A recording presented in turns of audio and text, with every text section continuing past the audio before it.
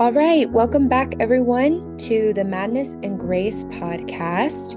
We only have a few more episodes until 2024, which is just wild, Matt. I feel like the year flew by and we're wrapping up our first season. How do you feel about that? Yeah, it did seem to go a lot quicker, particularly since this was your idea, and I was kind of, well, we'll see. Nobody will listen to it, is what I said at the beginning. So, but we've had a lot of good listeners, and that's been great. And so, no, I really enjoyed it. It's actually been a little, thanks to you, a lot easier than I imagined it would be to do all this. So we did have our ups and downs with trying to do it in a studio versus what people don't know is we record this just over Zoom. And that just makes it easier to record because we had a lot of problems with the studio. We couldn't get the microphones to work right.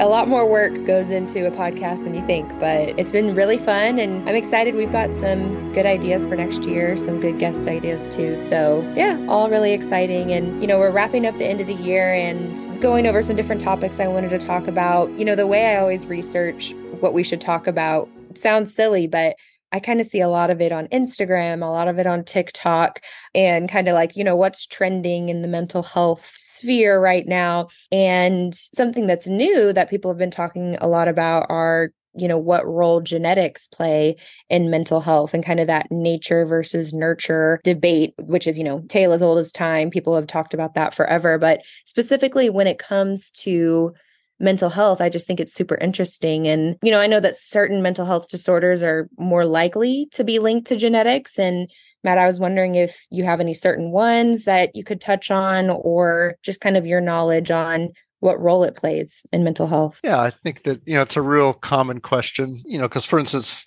I think what really confuses a lot of people is the idea that, well, if there's a biological aspect to this disorder, how does sitting down with somebody and talking about it or talking about the symptoms or things like that, how can that make a difference? You can't really talk yourself out of a heart condition or talk yourself out of liver cancer. So, but yeah, I think, I get asked that question all the time about, is it nature or nurture? Is it biology or environment? And it's both in all disorders that exist. As you alluded to a minute ago, for some disorders, it's much more heavily biological. And for some disorders, it can be biological or environmental. So, for instance, something like schizophrenia is heavily, heavily biological and has a very small environmental component, whereas something like depression could go either way. You could have, obviously, you can be put into a situation of abuse, certain stressors that can bring about depression. You also can be born with the biological profile of somebody who is going to have more of a vulnerability for depression. I think what's important for people to realize is that, we use that term genetics all the time, or genetic, like your eye color is genetic. I mean, you got it from one of your parents. When we're talking about mental health problems or mental disorders, we're really talking about things that are multi-genomic. I mean, there's, it's going to take multiple genes, so you're talking about a massive gene profile and everything has to be just a certain way and then certain environmental factors that will cause that to manifest. So it's not as simple as, well, this one little gene that was passed on from my mom gave me this. It's multi-genomic. And I think the other thing that people have to understand is it's not as simple as, well, I'm born and I have this gene, and so that means I'm going to get this disorder. Because what happens is the genes cause they affect the way you perceive and sense and react to the environment. And then that affects how the environment responds to you. Yeah. And so it then is this combination of and so it, if you could have that profile and be in a different set of circumstances and not manifest the illness. So it's always a combination of the two, not always equal. But I think that's just kind of confusing for people because they want it to be kind of more simple, like, oh, well, I got this from my mom. We recently did one of our educational programs on the neuroscience specifically behind addiction and how a lot of people are, more predisposed to becoming an addict than others just based on their genes and their family. That was very specific to addiction, but I'm wondering if there's a way, can you tell that, mental health issues are going to be an issue for someone before they're even born? Like, can mental health issues be predicted, just based off of genes? Well, they can, to only in the sense that we know that people that have these disorders, particularly certain disorders in their family, have a much higher risk of having those disorders themselves.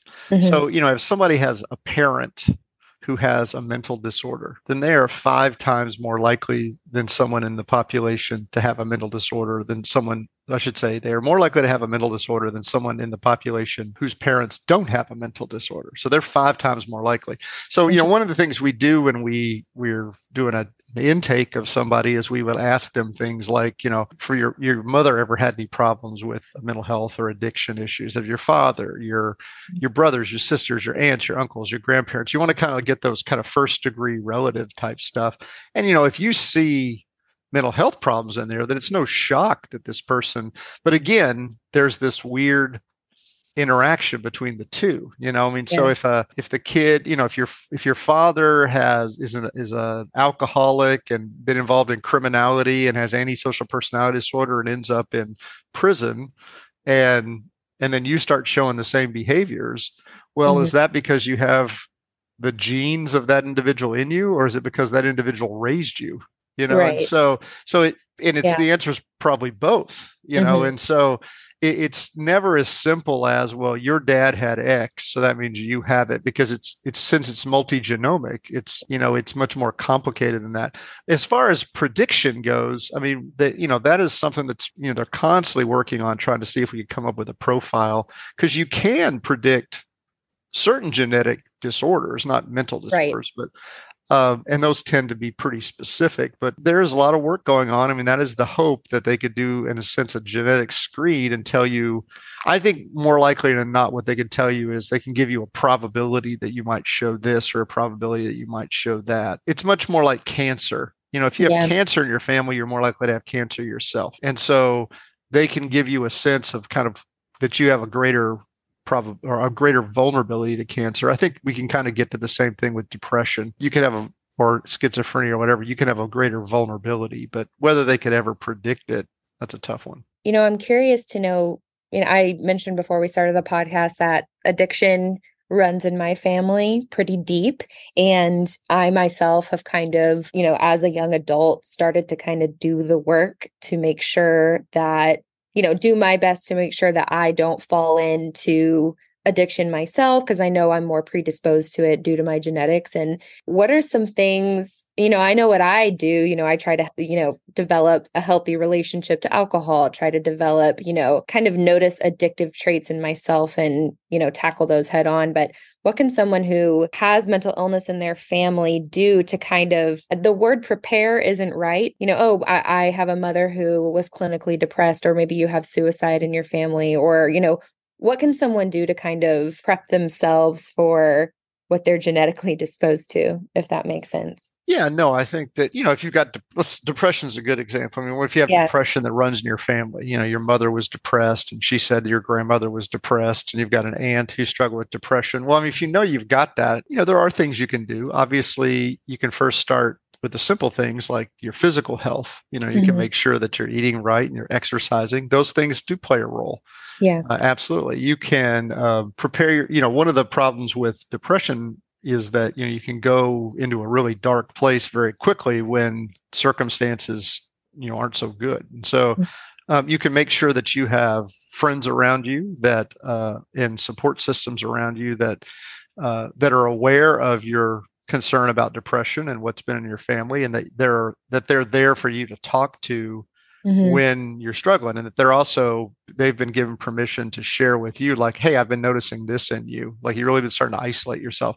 And then also, I think, why would you not go and build a relationship with a counselor or a therapist and say, I'm here right now because my mother and my grandmother and my aunt or whoever has struggled horribly with depression, and I can see those tendencies in myself, and I want to make sure that I have educated outside third party that can give me feedback to say, okay, well, you're moving in this direction, or here's some skills to help you deal with that negative kind of thinking, and help prepare you, and help, and really kind of, I would, like you said, I wouldn't say depression proof you, but make it easier for you to recognize when something like that's going to happen, or to give you skills to help you navigate that more easily. So, it may sound strange when we're talking about that from a perspective of depression, but if I were, if you told me that your mother had breast cancer and your grandmother had breast cancer and your aunt had breast cancer,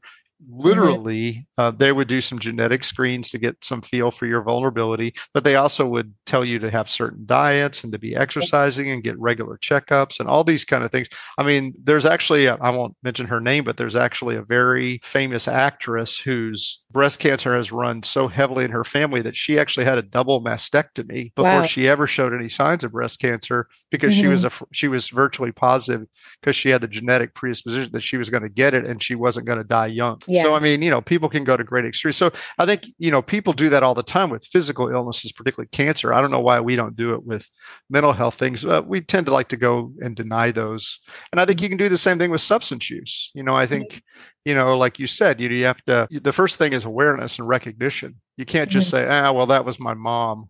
She drank too much. Right. Well, that mom raised you and taught you all her bad habits, just like we all do. But, and then she also gave you her genetics. And so, you're already a little behind the eight ball. But if you know that, well, then you can absolutely. I mean, my father, alcoholism runs in my family. My father, watched his father drink. He had to go into bars and pull him out. He saw those kind of things happen. And he basically decided that he would just never drink.